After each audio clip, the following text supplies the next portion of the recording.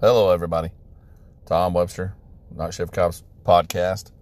I hope everybody's doing great. This COVID crap's wearing us all out, especially all of us that are working nonstop and filling in for other people. But today's episode's going to be the one I've been promising here for a while. Women in law enforcement. It's going to be in segments. I've got some more I want to interview. I didn't have time to cram them all in one episode because they have a lot to say and they have a lot of information to give. So the first segment is going to be a female who's part of a team member of a large department. She's got 7+ years on. Very, very roadworthy person. Good road dog. And consider one of my best friends probably in this department, in this big circle of thin blue line people. So very experienced individual, and she's the reason why I wanted to interview her, because she has a lot to offer as far as guidance and information for other female officers or other officers in general. So we don't work in the same department, we don't work in the same area, so it's hard for us to get together.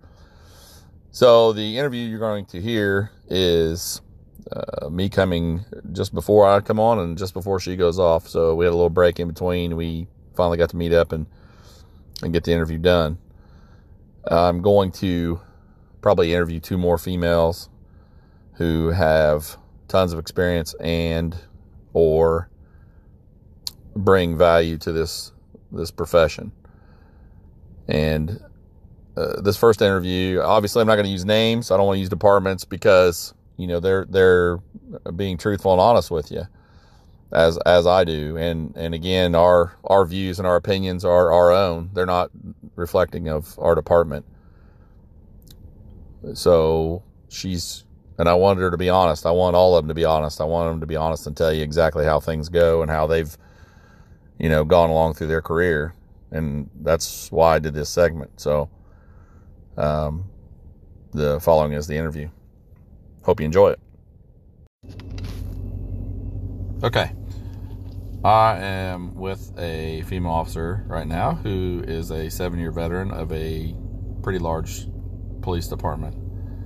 And for obvious reasons, you're going to use names or departments because we may say things that the department may not agree with.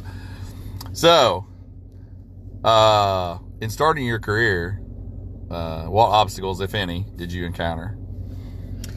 Well, I would have to say, I guess from the first point of applying, you're already kind of, I wouldn't say singled out, but I guess you're considered a minority within our department. And so they look at you like, well, we're going to have X amount of those, X amount of these minorities, and then, you know, the rest will fill in. So I feel like it took me a couple tries to get on the department. I feel like quite possibly that's because, you know, they only allowed X amount of females in each process. So obviously that was my first obstacle. And then, you know, like just going to the academy, the biggest thing there was, I guess, like kind of always being compared to the males and like what they were doing, and I guess in a sense like how you competed against them in everything you did, whether it was like driving cars, shooting guns, you know, doing your one-on-one fights, or doing defensive tactics and things like that. It's just, I guess the biggest obstacles was always being compared. And I think that females are more emotionally inclined to as well. Right. So like just being at the academy, being away from family or kids or things like that, I think that was a big obstacle for myself, being away for almost half the year. Right. Yeah. That was a big obstacle, I guess, for me, and I know a lot of the other females as well, especially the ones that had kids. So did you feel more like an outsider versus the group of, because obviously they're men, are dominated by men, or? Yes, I mean, did you? Yeah, kind of in a sense. And I don't mean to say that, I guess, I mean, in a sense I did feel that way, but I want everybody to understand that I also, like, I worked or was with or around a lot of great men. Sure, you know what I mean? sure. Sometimes you did have those who kind of made you feel that way. Yeah. Oh, yeah. In a sense, if that makes sure. sense. Yeah. So, yeah. I'd say those are probably the biggest obstacles when I was starting, and I guess at the beginning, just coming back to your assignment, you're the new person. It sucks to be a new person anyway, somewhere, but also being a female, it kind of sucked even more, because not only were you new, but you're a female, and right. I hate to say it, but you're just looked at differently. It's almost like you have to prove yourself, even though, I graduated passing the same exact standards that everybody else did. And that was from application to even all the way through academy, you felt the same? Yes. Yeah. Not so much as like the beginning of the application, but more so towards the end, and then I guess coming back to your assignment, or I guess my assignment. And then I had, like I said, I had a supervisor who, I just asked her, I'm like, what is his issue? Like, what have I done for him to, feel so negatively, where, like, there were just certain things like, just approving paid overtime versus, comp time and things like that. He wouldn't allow me to do versus all the other guys who were in the same exact situation, whether it be overtime issues or whatever. We could be working the same detail, and I would, go off duty and claim X amount of this, and it would get denied from him, but it would be approved by the guy that graduated with me in the academy that was literally the same type of, it felt more because you're the female, not just because of, not the overtime being there. Yeah, well, at first I was just like trying to run through my head and like, what else could it be besides the fact that I'm a female? And at the end of the day, it came down to the fact that in my mind I thought it literally has to be because he feels like I don't belong here. Right. I don't deserve to be here. Right. And ultimately, is it that way every day? I mean, all the time. I mean, not so much. I mean, clearly you have a lot of time in now. Maybe it's different now than versus then, but I mean, I seem to hear a lot from females that say it's pretty much the same no matter what. I mean, there are officers that you work with who I could care less if male or female, as long as you do your job. That's all that matters to me. That's how I feel about it. I'd say, like, as time progressed, it got better for myself, and I don't know if that's because, well, like, for instance, when I first came out, I had an individual who was just really nasty to me, just terrible attitude, and there was just nothing I could do to change his mind, to make him think, like, okay, yeah, maybe she does deserve to be here because she's qualified. Right. Nothing I did helped that until I think it was like my second year on, or third year maybe, that we went to the firearms range, and he actually failed that day and had to requalify, and I passed with 100. And I think, like, just being beside him and him seeing that, I think it maybe kind of embarrassed him a little bit, right, so to speak, and he kind of thought to himself, wow, I probably shouldn't be so hard on her because right. She just outshot me. Was it that he was always an asshole to everybody, or just, I mean, more so to you? More so to me. Yeah. And again, the time you have on now, currently, is there anything currently in your position that you still get, something because you're a female? Do you think there's anything still there now? Or is everybody pretty much accepted? I mean, obviously, if they work with you long enough. Honestly, I feel like at the end of the day, the true issue is that, like, if you're a police officer, I feel like you're a type A personality.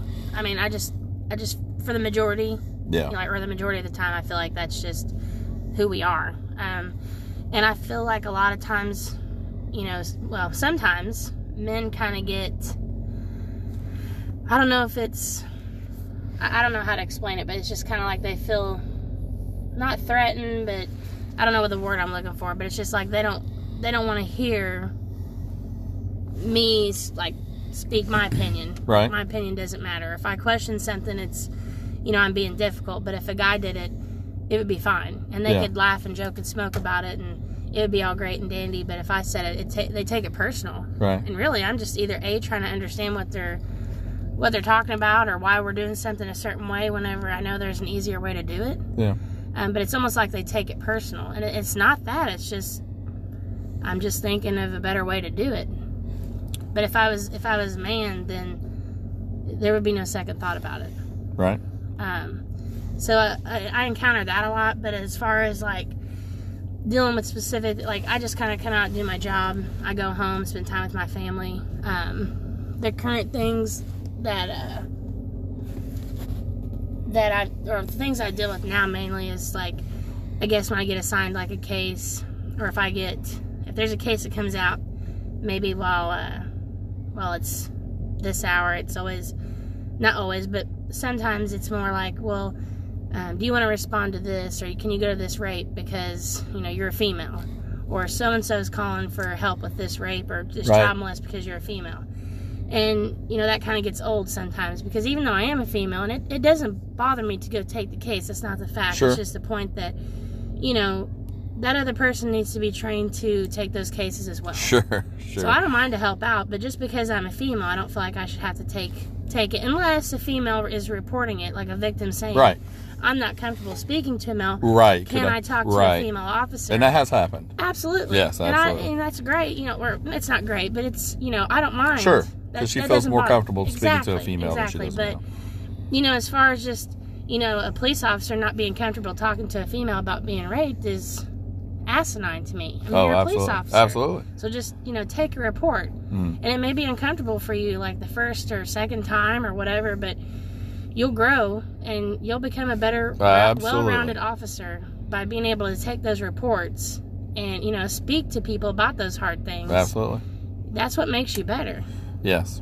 And you open up your repertoire on what people, you know, what you can do with people. Yeah. Like juveniles. If you've never dealt with juveniles, you know, it's hard to just get into that unless you see somebody do it. Then you go, oh, I understand. Or if you haven't had children. Yeah. And speaking of children, you've had children in your career.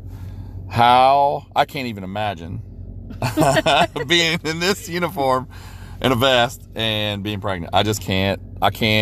I know a lot of tough men. I would consider myself tough, but I'm telling you, I just can't even imagine being pregnant, hot, cold, something, craving something all the time, and doing this job. How was that during that period? Well, like with my first pregnancy, I just felt like I just didn't want to tell nobody. You know what I mean? Because like I spent so much time, hard work, dedication, you know, blood, sweat, tears, everything. I came out here to do this job, and then, you know, I find out that I'm pregnant, and I'm like, man, I don't want to sit somewhere and do a desk job just because I'm pregnant. You know, I'm pregnant. I'm not handicapped. So, like, I'm looking for other things that I can do.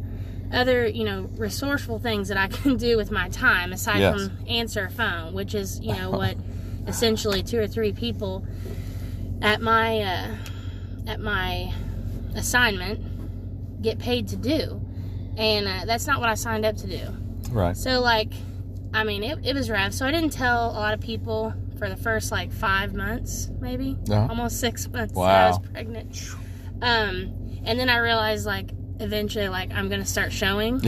And a part of me was like, you know, it's kind of selfish because I'm pregnant and I have more than myself to think about now. Right. And then part of me, like I said, was like not wanting to, you know, just sit somewhere and answer phones. So obviously when it came that time, I was just like, you know, I had to tell my supervisors and then, you know, see what my options were. Yeah. And I had to say, you know, luckily my department kind of worked with me and they allowed me to help out in other avenues. Good. That's good. Versus just sit at our... and take a desk job.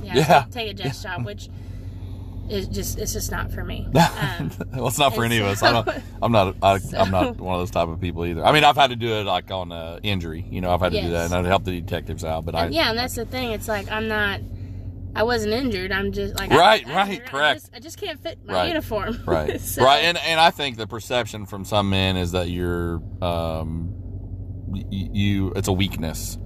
And I'm saying that on their point of view. I don't feel it that way, but I understand. I think they would see it that way because I mean you have a living person inside of you. So and again we all worried about each other when we're out doing something. So I mean for me that's stupid because we're all worried about each other. We're not just it's all me and I'm taking care of me. It doesn't work that way. So